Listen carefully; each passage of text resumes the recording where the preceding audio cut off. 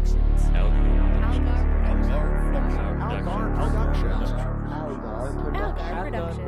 Algar Productions. You are listening to the Post-Atomic Horror Podcast with Ron Algar Watt and Matt Robotham.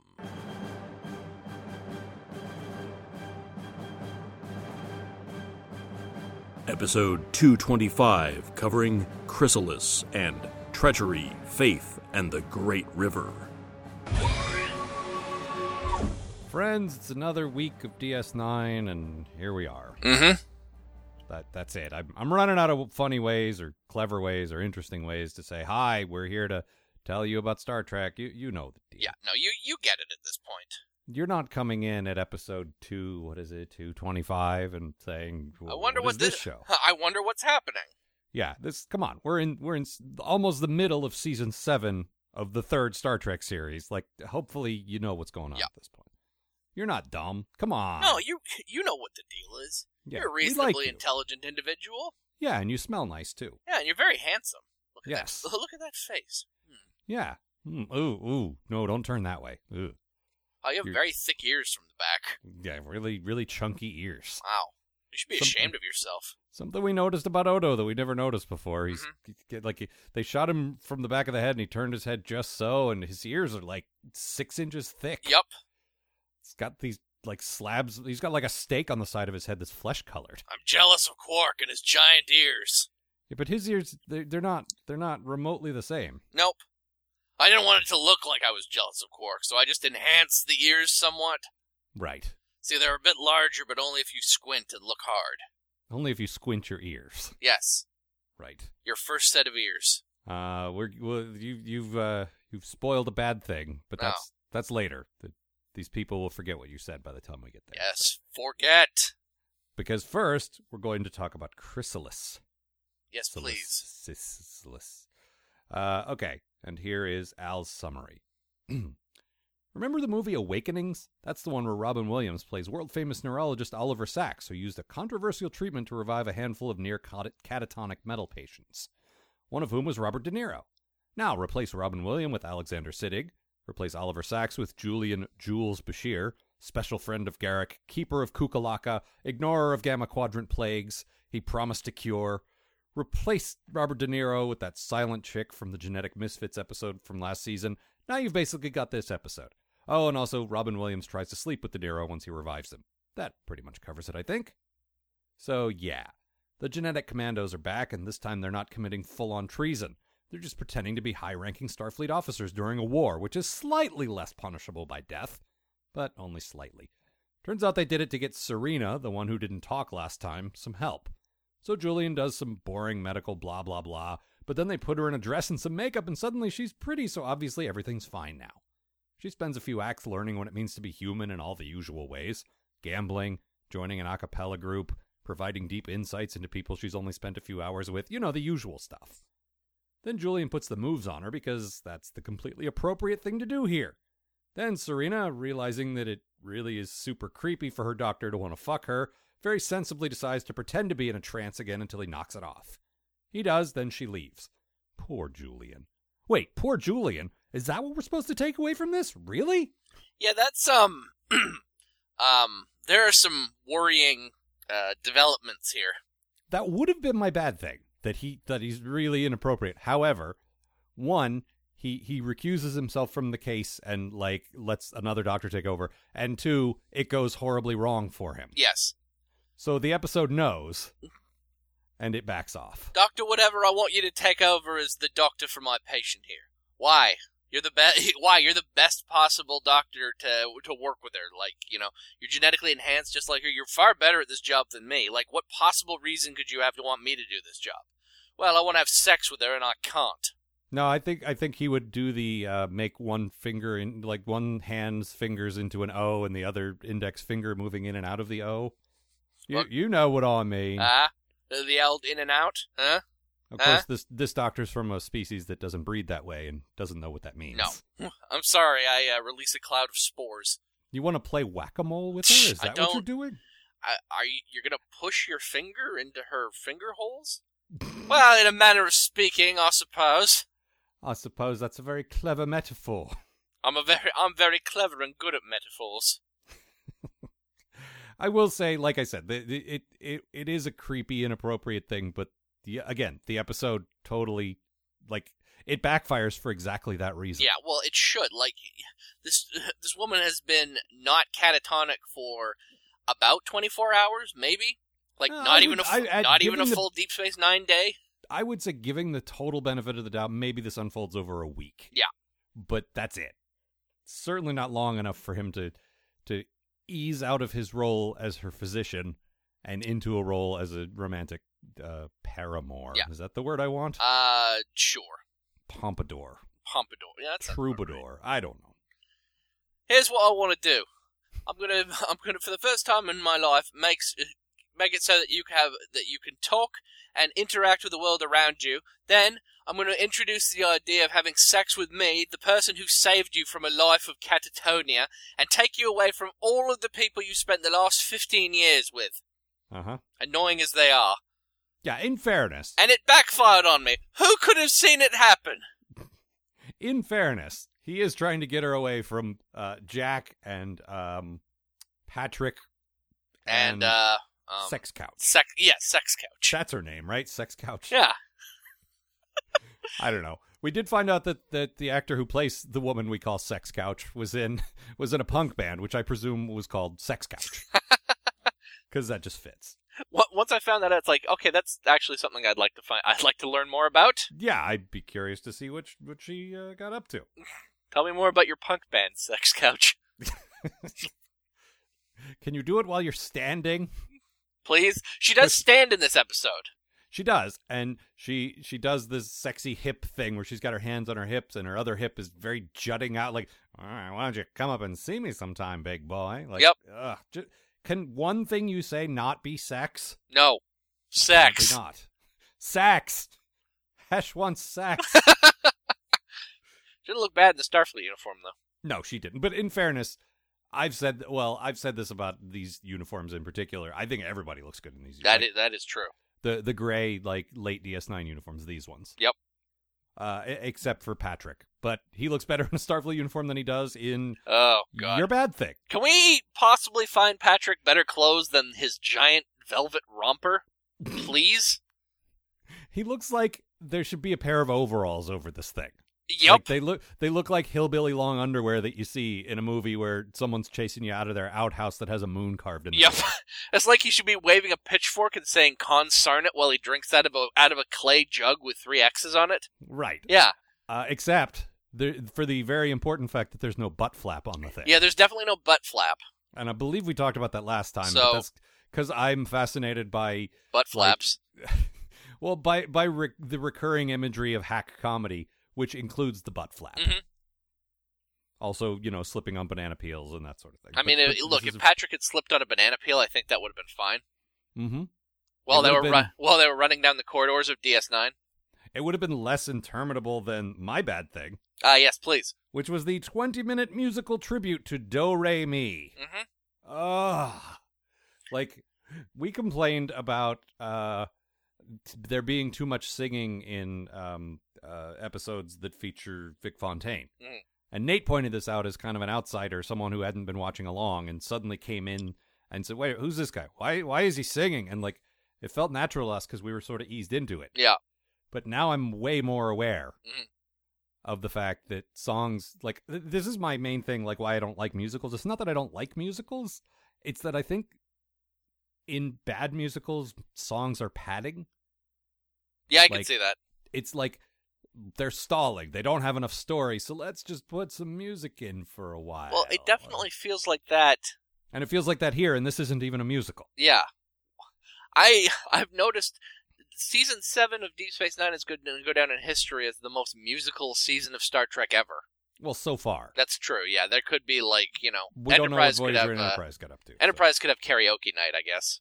Or they could just do a musical episode like TV shows did for a while. Yeah, that was actually very popular while Enterprise was on the air. Yeah, I mean, mid last decade, yes. Yeah. So it's certainly possible. I have no idea. Captain, some kind of plague got onto the ship that's making everyone break out in song. Oh, I've seen this episode of Buffy. Yeah, I was going to say, that's at least putting as much thought into it as Buffy did, where there's a reason everyone's doing it. Yep. But yeah, it's cute because, okay, this actually ties into my good thing. Initially, when Serena wakes up, like comes to, she's got like a deaf person voice, like and forgive me because I want to tell you what it sounds like. I'm not making fun of deaf. Well, no, there are literally no deaf people listening to the show, so I guess it doesn't matter. That is true. No, but I do. My knee jerk was like, "Ooh, this is offensive." Is this voice where you can't really hear what you're saying? Yeah, that kind of thing. And it's like, oh God, are they really doing that? And then they explain where it came from, and it's like, that makes sense. Yeah, like she's never heard her own voice before. Yeah, she's got to get used to it. Yeah, and it made me realize I liked that I briefly felt uncomfortable before I didn't. Like the show, I don't know how to explain this exactly. It kind of took a chance. It kind of went out of its comfort zone and did something a little weird, but like they could have easily have had her just talking like a normal person, right? It would have been that would have been super easy, but you know, they did something a little. It's like, okay, this is going to look bad for a couple of minutes, but trust us here. Yeah, and that's good. I'm glad that they're smart enough and trustworthy enough. It goes back to, like I was saying, like Julian doing something bad and it blowing up in his face. Like they're aware enough now that bad things have consequences. Yes. And in this case, they actually went as far as to have Jack say, "Wow, listen to you. You sound like this." Like, oh, Jesus. Did they really just do that? And then everyone goes, "Jack, what's wrong with you?" Okay. Whew. All right. Good. Good. And then he goes, do you not expect me to be the guy who says the asshole stuff? Is this new information to you? Yeah, and I kind of figure that the show could not get away with showing some of the stuff that he would actually say. Yeah. Because he totally would. Yep. But no, I kind of liked that they risked being a little offensive for a second to do something that I hadn't thought of. Yeah, no, it sort of works with the, what's happening. And it's a good way of showing her sort of evolution into, like, a real person. Yeah. No, and I like, apparently we were reading in Memory Alpha, they made her re-audition for this role because in the previous one, her job was literally just to sit there. And then in this one, she had way more to do. She's basically the entire focus and like, okay, that's not what you tried out for last time. We want to make sure you can do this too. Let's just make sure that you can act, Yeah, we weren't looking for acting last time. We were looking for sit there and look a little creepy. Yeah. Or what was, I think we had Flonk on for that episode, wasn't he? I'll never tell. Yeah, that's it. Yeah. And she totally had that look. But she also carried this stuff really well too. Like when it was time to bring it, she brought it. No, she actually does a really good job on this show. I liked her character quite a bit. Yeah, and there's some cool stuff from her in Memory Alpha from an interview where she's like, "So my direction was be completely blunt. Just there's nothing under the surface. Everything you say is exactly what you're thinking." Yeah. And she's like, "I know that sounds easy if you're not an actor, but your entire acting career, you're told you're saying this thing, but you're really thinking this thing. It becomes second nature. And for the first time, I had to just say what I meant, and it actually is very counterintuitive for an actor to do that." Yeah. And I could see that. And when you watch it with that in mind, it's like, wow, she's really good. I like that. And, yeah, no, she did great. And putting aside how creepy it is, you did get why Julian was kind of into her, because she is smart, and she is cute, and she was surprisingly well adjusted for someone who's never socialized before. Well, it's like getting back to that stuff from the first genetically enhanced guys episode, where it's like, these are people who I can like talk to who get me. I don't have to be. Well, that's in a whole extra layer. I was just talking about sort of her sort of surface features, but yes, then there's the fact that they do have that in common. You're right. It's like, listen, she not only is she smart and pretty and awesome and everything, she's also genetically enhanced so that she can keep up with everything I'm talking about, and she's not crazy like these guys. Yeah, everyone else like me I've met are like those guys. This is the first person like me I've met that isn't broken. There was something slightly out of alignment that I went in and fixed, and now she's fine. Do you know how much time she didn't spend on the table during our date? None time on the table. Either lying there looking seductive or doing backflips. Those are the two sides of that scale. There's one point where Jack is, doing his crazy manic thing, and he walks over and he jumps on the table on his way over to talk to Julian and does a somersault, only it's a really bad edit, and it's so clear either it's a stuntman or it was the actor and they just did a really bad cut. Mm-hmm. It's possible that it wasn't a stuntman, but the editing sure made it look like it wasn't the same guy. Yeah, let's just cut away and then cut back to it real quick. Yeah, it reminded me of original Trek, where it's like we were willing to forgive that stuff because TV was stupid and didn't know any better yet. Yep. But by now, come on. If you can't make it look natural, don't do it. There's absolutely no reason for him to do a somersault there. Oh, this stuntman did a pretty good job. That wasn't a stuntman, that was me. Oh, well, they should have edited it better. That's then. the thing. It could have been him. Yeah. Who knows? But anyway, so we're talking about all the stuff that she has going for her and why Julian would be attracted to her, and this kind of leads into your good thing. Mm-hmm. I like Julian in the later parts of the episode. Like, I like watching him fall head over heels for this poor girl who's been conscious for about a day. And yeah, this sensory overload is a big problem for her, and maybe suddenly falling in love with her is not the best way to help her with that. Yeah. It's great because, like, he's so desperate, and he keeps making these stupid mistakes. Yep. Well, but stupid sort of human mistakes, I would say. Mm-hmm.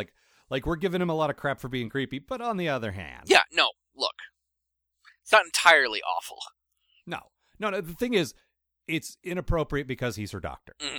But beyond that, it's like, I see this. I see what he sees in her. I see him sort of moving too fast without realizing it. Like, I get it. Mm-hmm. And I also like Serena, who has no idea what she should be doing during all of this. It's like, well, I've never dealt with people before, and suddenly I'm supposed to be in a relationship with this dude.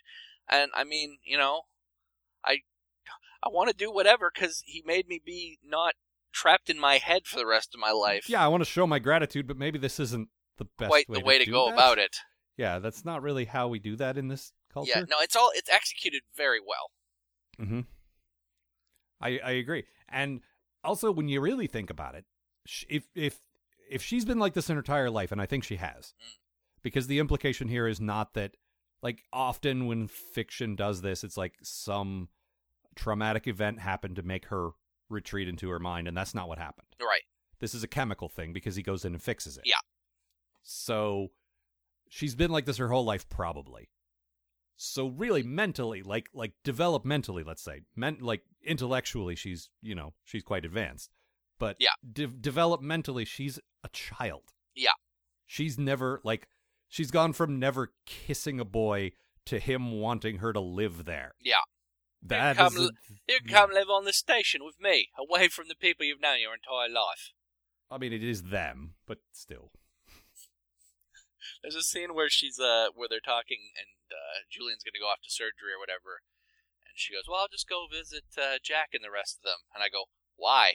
Yeah. And my thought was, why is it Jack and the rest of them? Why is he the leader? Well, it's definitely not Patrick's group, and I don't know Sex Couch's real name. I mean, I'm sure she has one, but we all call her Sex Couch, right? We're gonna go visit. Got to go visit Sex Couch and her friends. Yeah. I do really like Sex Couch and her friends. Sounds like a cable sitcom. Yep. This year on HBO, Sex Couch and her friends. It's like the cartoon version of an R-rated movie. Yes. It's like if they'd made a Basic Instinct cartoon. Oh God. I was thinking if they tried to make Sex in the City for kids, but they did do that actually. What? Yeah. It's called The Carrie Diaries. Look it up. Oh, I don't think that's for kids exactly. Well, it's for we filed it in young adult. Yeah. Ugh.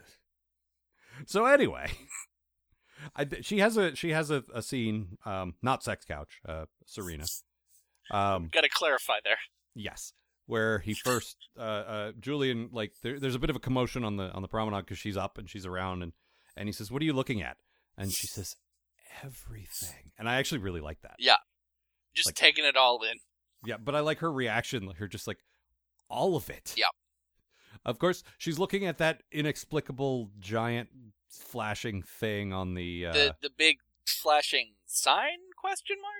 I guess. It looks like it's supposed to be there so that bugs can fly into it. Yeah. They got a real cicada problem on DS9. It doesn't appear to serve any other purpose. Nope. Like it's not spelling anything out. Nope. It's just a blinking. I don't know. And damn it, it's been there since the first episode. It's And like she just got out of her coma, and now she's having a seizure. Yep. So yeah.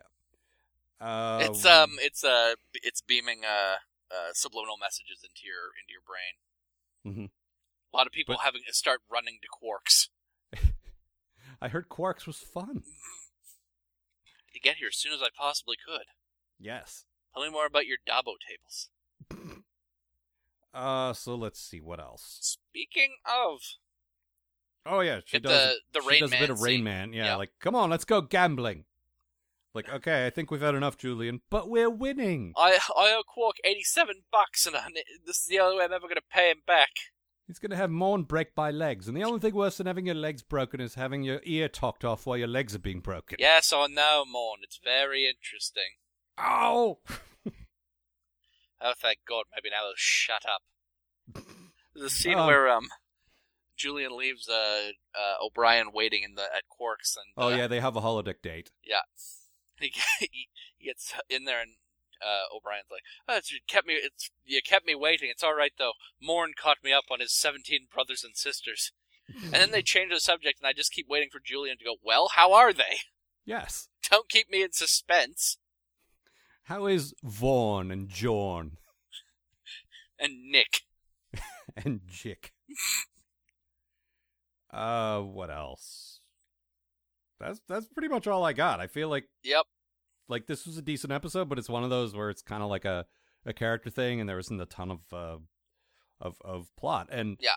the one thing I do like is we both expected the sort of like Flowers for Algernon or Awakenings or any of these kinds of movies where like she gets a brief glimmer of consciousness and everything, and then it goes bad and she goes back to normal. Yeah. But that didn't happen. It just No, the sad part was that she didn't want to be with Julian, and then she left. Yeah. And Which that's is not even that honestly sad. that's probably fine. Yes. No, that is probably better for everyone. Yeah. But yeah, I didn't like. I have to. This is yet another one of those times I was wrong. Mhm. I need to stop sort of like saying what I think I'm going to think and just. You need to stop having opinions, frankly. No, I need to stop having opinions ahead of time. There you go. I need to react to things after I see them, not before I see them. That's the problem. Incidentally, have I mentioned how I'm keeping an open mind? Keeping an open mind about Voyager. But like seriously, I thought I didn't like the Genetic Commandos episodes, and it turns out both of them are pretty all right. Yeah. So I was wrong about that. We just don't like Jack. As with so many things. What do you mean? Why would you like that character? He's a great character. So my Please quote, get off the table. Okay, flip. Seemed unnecessary. So my quote is Chief O'Brien saying something very familiar at this point from a Starfleet engineer. Julian, I can't break the laws of physics. Nobody can. All right, pressing forward to an episode which I couldn't tell if I thought it was the best title or the worst title of DS9. It can be both. I think it's the worst. Treachery, Faith, and the Good River. Great river. Great River, excuse me. Good Great River. It's a fine river. All right, so Odo takes a trip into enemy territory to meet with a Cardassian informant he thought was dead. Turns out to actually be Weyoun, but not our Weyoun. No, our Weyoun, Weyoun 5, was mysteriously turned inside out and flushed down a toilet last month. Shame, really. This is Weyoun 6, and he's defecting to the Federation.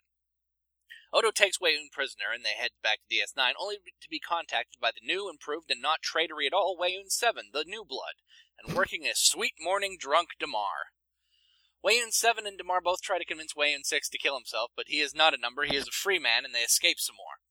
Eventually, Damar is able to convince Weyoun 7 that killing 6 and Odo was the only way to stop 6 from providing info to Starfleet, and they send a fleet of Jem'Hadar after Odo's runabout. While they hide, 6 tells Odo about a sickness that has been infecting the changelings. They're all dying, and 6 hopes that Odo, who shows no signs of the disease at all, can restart a more friendly and democratic Dominion. They will probably need to change the name. The Jem'Hadar fleet finally tracks them down, and they have the runabout on the ropes when Weyoun 6 finally activates his suicide button, forcing Weyoun 7 to call off the attack. As 6 lies dying in Odo's arms, he finally breaks down and tells Odo the real reason he fled the Dominion. As his last breath leaves him, Weyoun reveals how terrified he was by Weyoun 7. It appears that 7 was seen to messily devour a later Weyoun clone, specifically Weyoun 9. Back on the station, Nog and Chief O'Brien reenact in the cards. Yeah, pretty much. Since you started calling him 6, I'm just picturing Cylon number 6 from Battlestar Sexy Galactica. Red Dress, yeah. Yes, and then 7 as 7 of 9. Yep. So that, throughout your summary, I'm now repicturing the episode with those characters in place of Weyoun. See, I'm just picturing them both with Jeffrey Coombs' head. No, it's still got his voice. That too. Which, if you've been watching Gotham, not far off. Oh, is he on Gotham? He was briefly on Gotham. Was he anybody I would know? No, he played some dude who ran this hospital where they would reattach body parts to different people. Isn't that vaguely like his role in whatever Lovecraft movie he was in? Maybe. I haven't actually seen Reanimator. That's the one. Yeah. But doesn't he basically play a Dr. Frankenstein in that? Yes, yeah. And now he's doing like Dr. Frankenstein-y stuff on Gotham. That's He cool. was, and then a bad guy stitched his head to a woman. That's fair. Mm-hmm. I mean, in Gotham, that's fair. In Yeah. real life, that would be horrifying and wrong, but in Gotham, that feels about right. Show's fucking weird. I don't mean Gotham the show. I mean Gotham City, the fictional city. Oh, yeah. That city's fucking weird, too. Yeah. Giant typewriters lying around. Giant typewriters, big statues for some reason. What the fuck? And chemicals that'll turn you into all manner of things. Mm-hmm.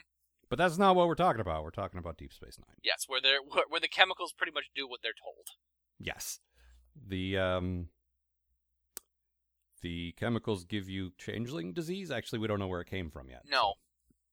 Yeah. We just know that there is changeling disease. There is a changeling, which, who knew? We've been using the metaphor all this time of the changelings being in a giant ocean orgy, and now there's a VD running rampant among all of them. Yep. Huh. Wow. And really, like, okay, we don't know that it's a venereal disease, but the fact is, they all have it, and if you're a changeling, every disease is a venereal disease. Yep. So yeah, this was interesting because I mean I think we've heard before that Weyoun, because Weyoun was killed off the first time. Yeah, because we started when he first showed up. It was Weyoun 4. Okay. And he got killed in that episode. And then, but from a writing perspective, what I'm saying is they invented the idea of Vorta being cloned because they liked Jeffrey Combs so much they wanted to bring him back. Yes.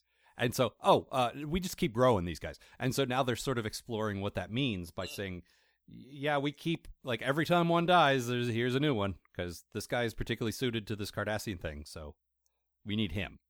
Mm-hmm. And it's interesting. And I love that Damar very clearly murdered him. Yeah. And there's two scenarios in my head.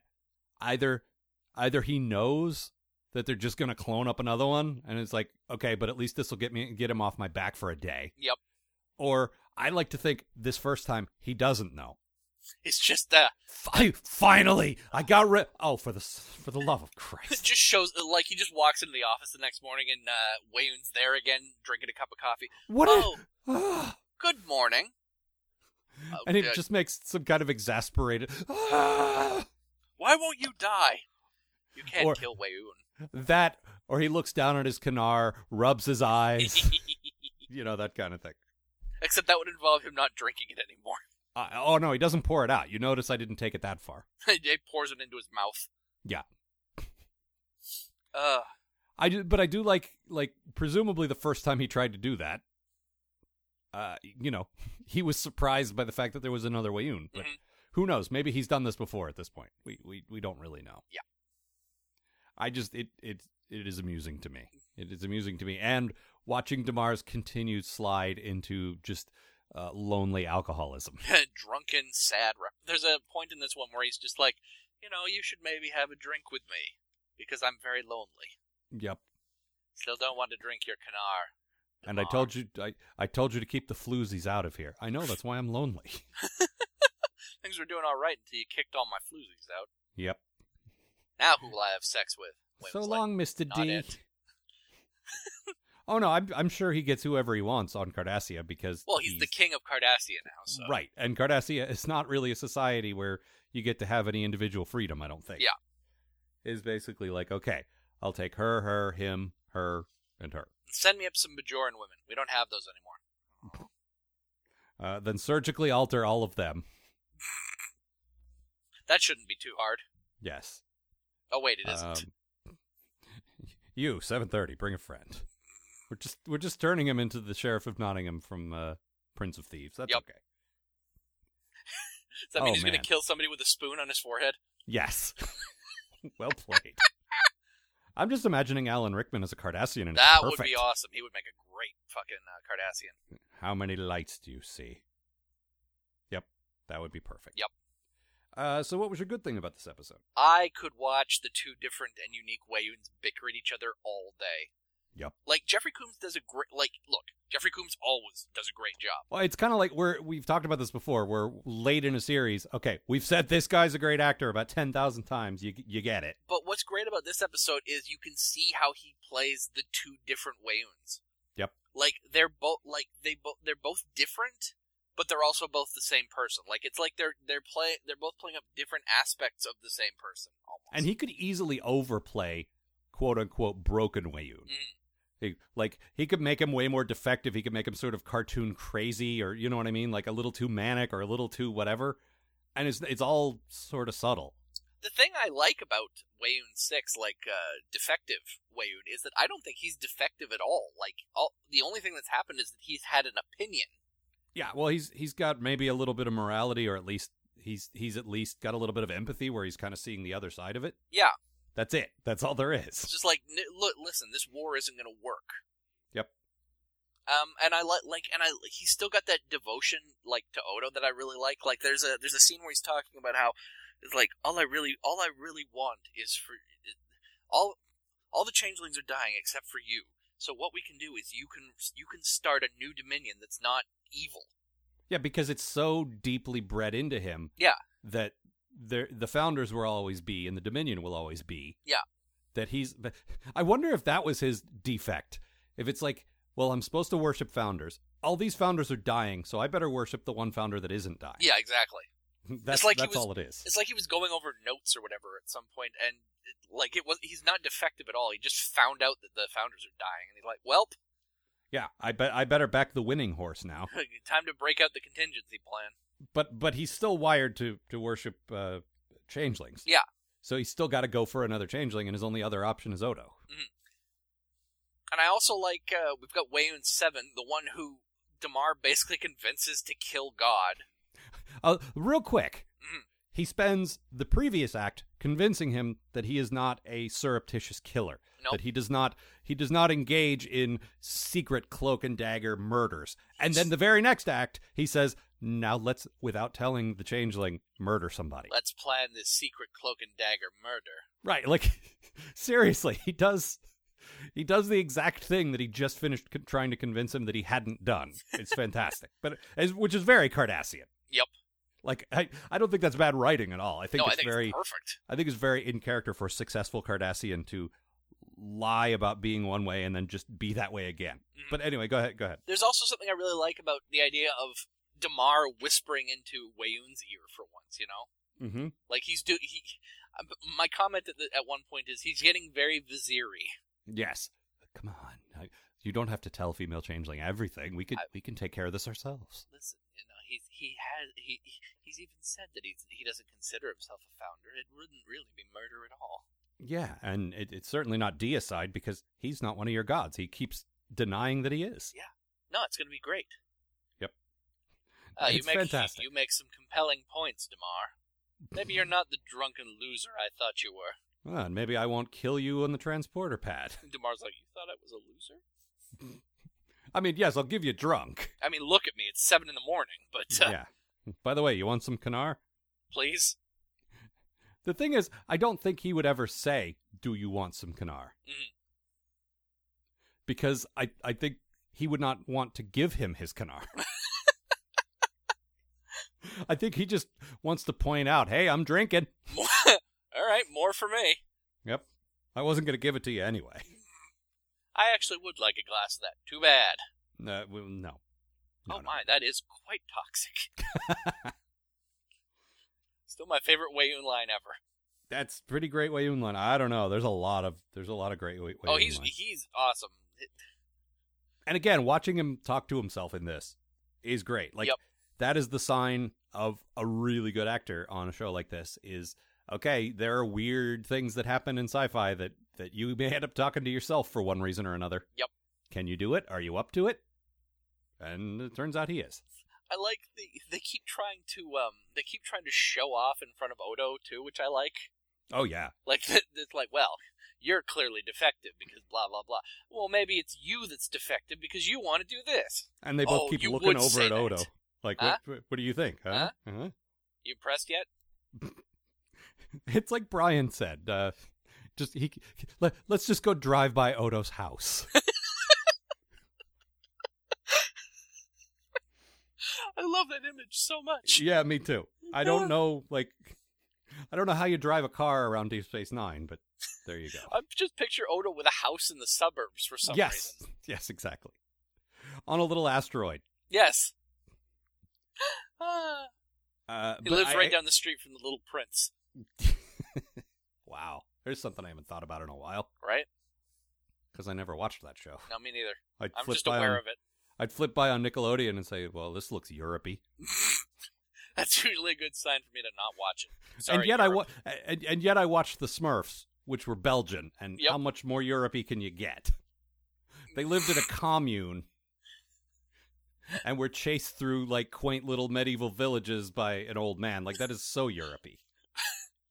Now that you mention it, I liked that show just fine. Sorry?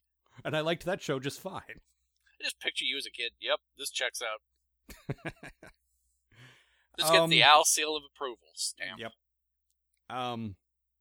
I also really like the religious aspect of things, like the fact that Odo just is, look, I'm not your god. I'm not your god. I'm not your god. And then on his deathbed, Wayland's like, "Come on, I need your blessing, please. I'm about to slip away here. I need you to send me to heaven. Can you do this once?" And Odo's like, "All right, blessing there. Here, glory to you in your house." I think that's how this is done, right? May the force be with you and also with you. There, that's it, right? I love. There's a scene sort of on that note where you've got Wayun has been staring at Odo. What's the word I'm looking for here? Worshipfully for the last 12 hours or something. And it's Odo's. Would you stop that? Sorry, it's so rare I get to be in the presence of a god. Not a god. I'm a security officer. So later on, it's just like it's such. Wayun's doing his usual kiss-assing us. It's so nice to get such a great opinion from a good security officer. Yep. No, it's a great comedy save. I just wanted him to do it. It's so nice to hear that from a goddamn great security officer, right, buddy? We are friends and equals, right? Right. I certainly don't put you on any kind of pedestal. No, here, let me. That chair's really dirty. Let me just dust that off for you. Here, let me put your bucket up here on this pedestal. Raise that up just to feel like you should be slightly higher than me. There you go. That's better. Yeah. No, it's great. There's also a great when they're being chased through the I guess it's like a broken up comet, like big chunks of ice. That is a pretty great sequence too. It's good effects. Like the runabout is a little more maneuverable than usual because it's smaller than the big ass Jem'Hadar ship. Yep. Which I like, and there's a lot of like really quick sort of jumping up and behind, and like I like that. Yeah, there's some good it's very Star Warsy, honestly. Yes, it definitely is. But then also the bit where he's like, we have to be the ice, and the plan is to just hide in the ice and turn off all the stuff that makes heat. But it's a very changeling way to think. Oh yeah, like becoming the thing. Well, this is what we'll do. We'll turn into ice. I can't turn into ice, and neither can the ship. No, neither can I. I can only be a mouse or a cup. But we'll maybe it'll be a cup of ice, or an ice mouse. That's what that bullshit Wonder Twin always did. Form of an ice mouse. Yeah, because like the other one got to be an animal. He only got to be like the girl got to be animals. Yep. And he had to be forms of water. Yep. And sometimes he'd just be like an ice drill. Like yep. No. That's not how that works. It's like, you could have made him into like, a shapeshifter or something instead of just an ice shifter. I get each of them has a sort of a specialized thing. Yeah.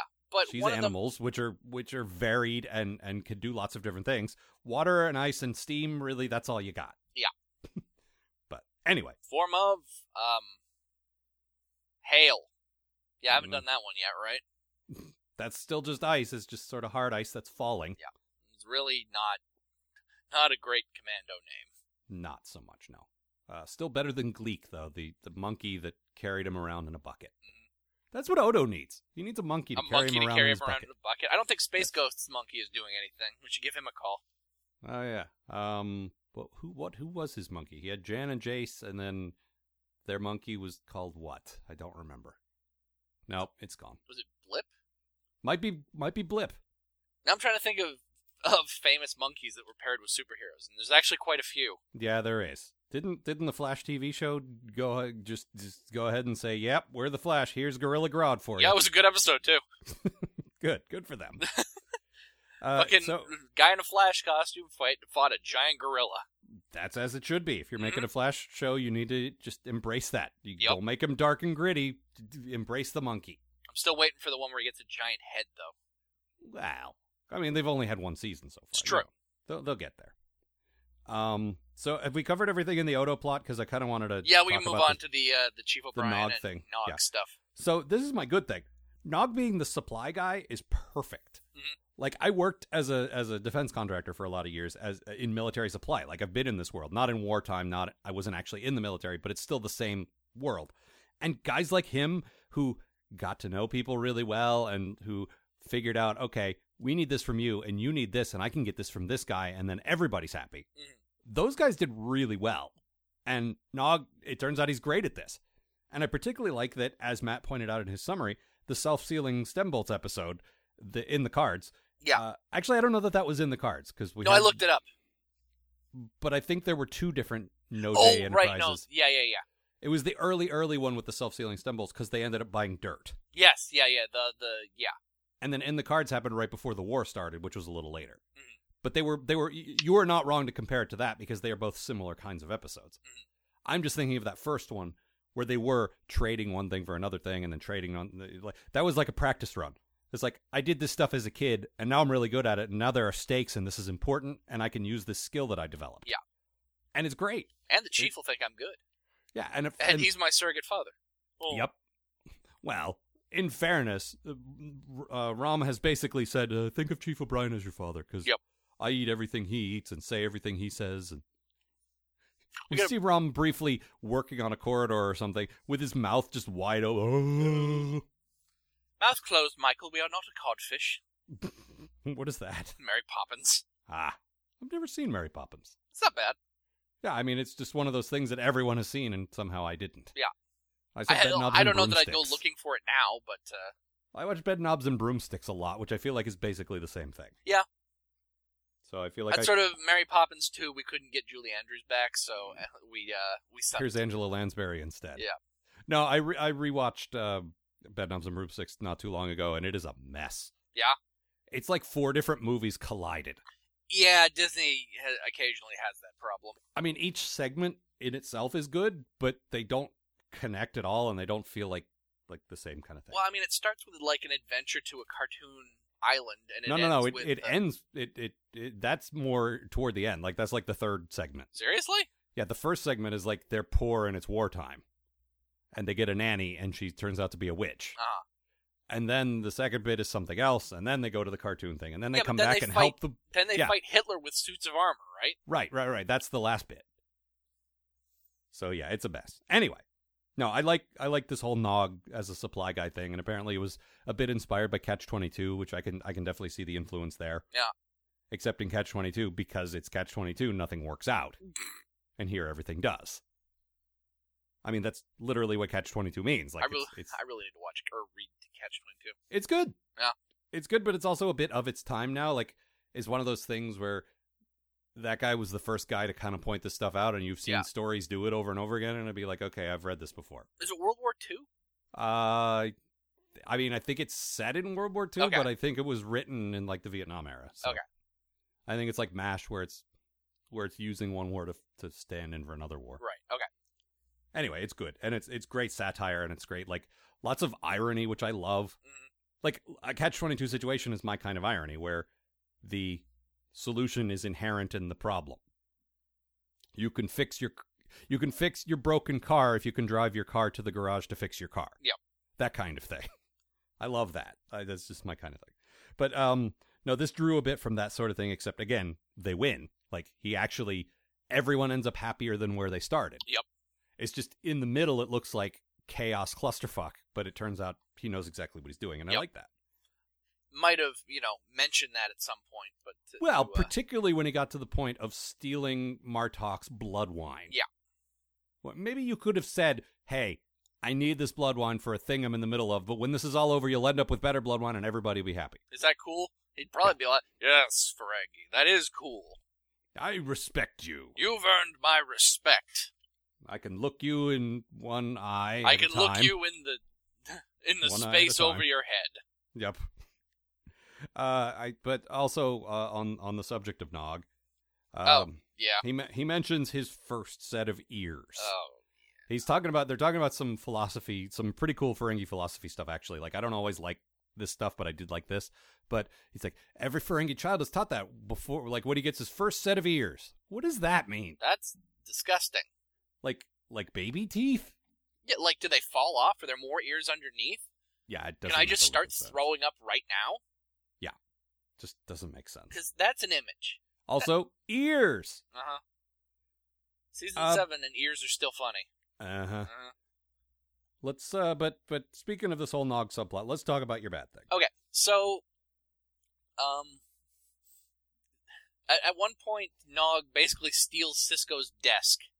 Yeah, there's a guy in Starfleet who loves having pictures with famous captains' desks, and since he can't get to DS9, Nog just sends him Sisko's desk. I would like to see that guy on the show because he sounds like such a creep, and such a creep that we all know.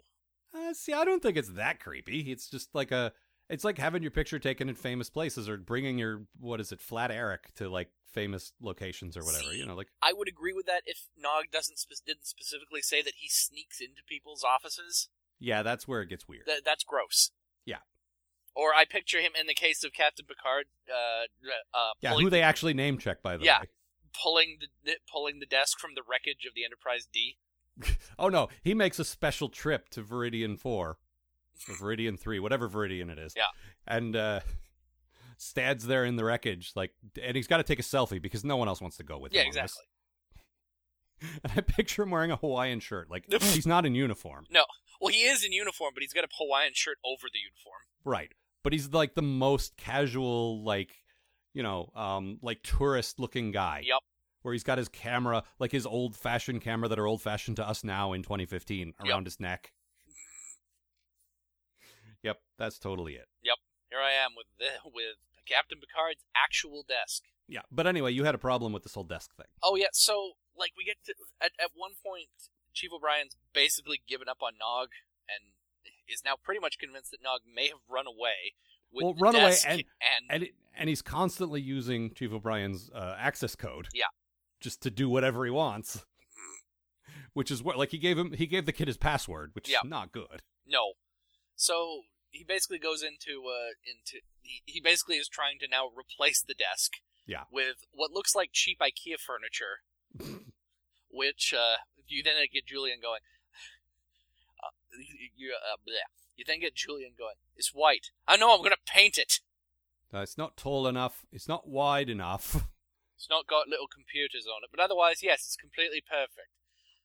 This raises the small question of why can't he replicate Sisko a new identical desk?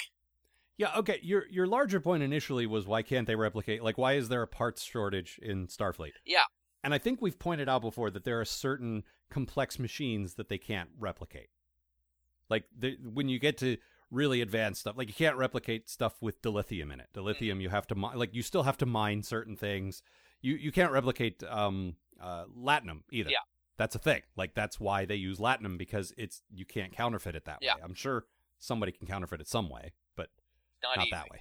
Yeah, you can't just replicate it. And I think stuff like complicated starship stuff you couldn't replicate either. Like, you just there's stuff in there you have to get firsthand. But a desk, That's where I don't really get it. Although I will give it's a very computery desk. Yeah, the whole surface is touchscreens. Yeah, so which I honestly never really paid any attention to Cisco's desk before until this. No, not until they drew attention to it, and then it's like, wow, there's a lot going on down there. Yeah, it's great. I love it. Like, it's like you set up several tabletop Miss Pac-Mans as a desk. Yep, I imagine that's exactly what Cisco's doing. Yep. Let's see how high I can get. I'm playing Galaga. Let's see if anybody notices. But yeah, I don't know. Like, also, isn't it a Cardassian desk? It might be a Cardassian desk. Yes, it might be a Cardassian desk reprogrammed with. Yeah, with Federation stuff. Yeah. But I feel like when they took over, he just sat down at Gul Dukat's desk and deleted all of the Bajoran porn on it. Yes, which was a considerable amount.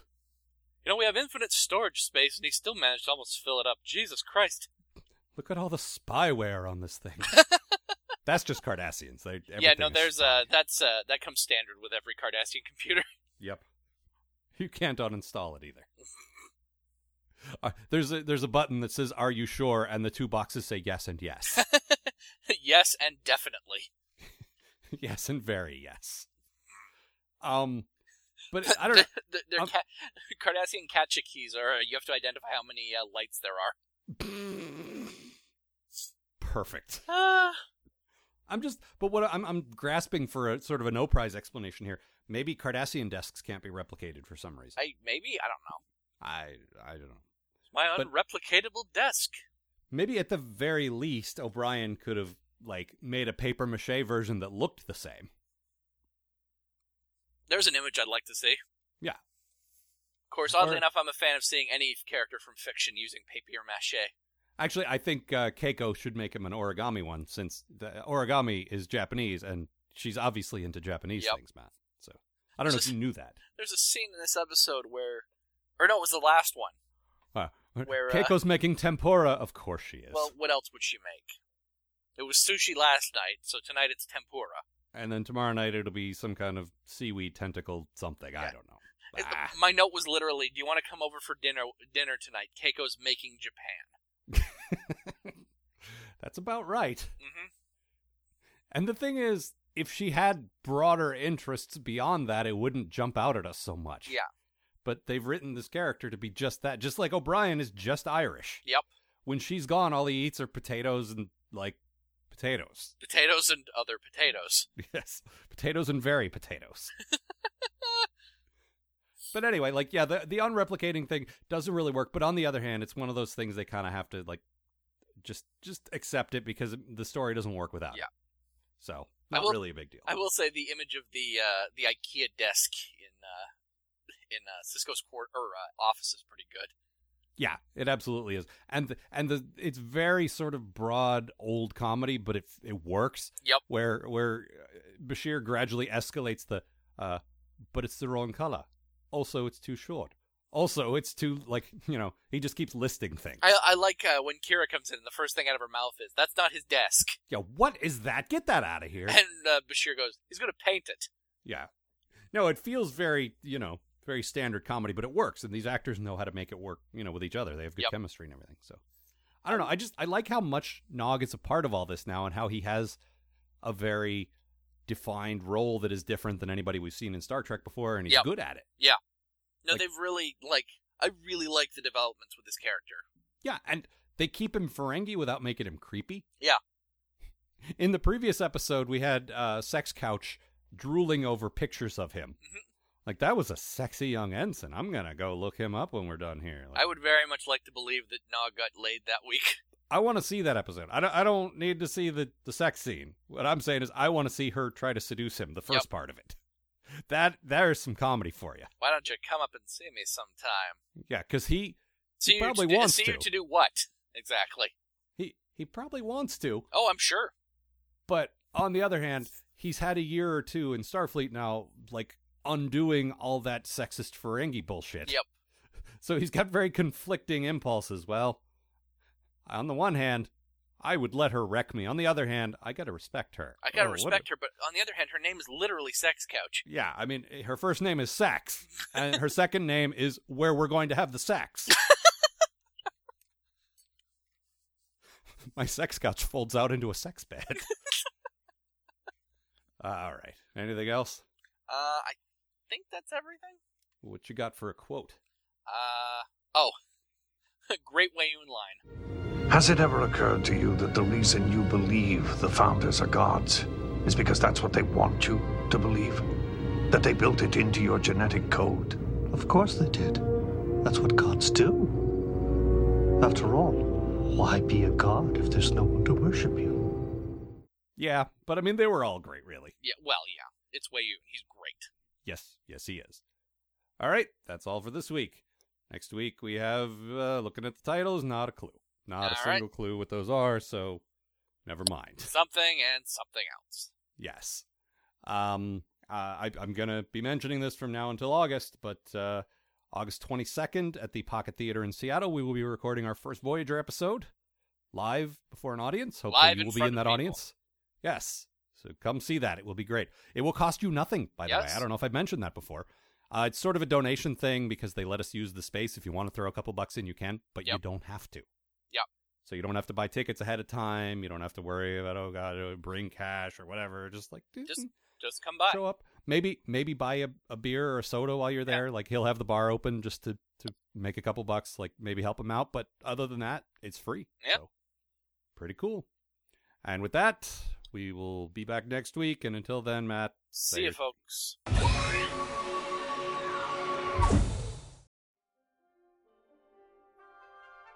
The Post-Atomic Horror Podcast is a co-production of Ron Algar Watt and Matt Robotham. Copyright 2015. Please don't sue us. We're just doing this for fun.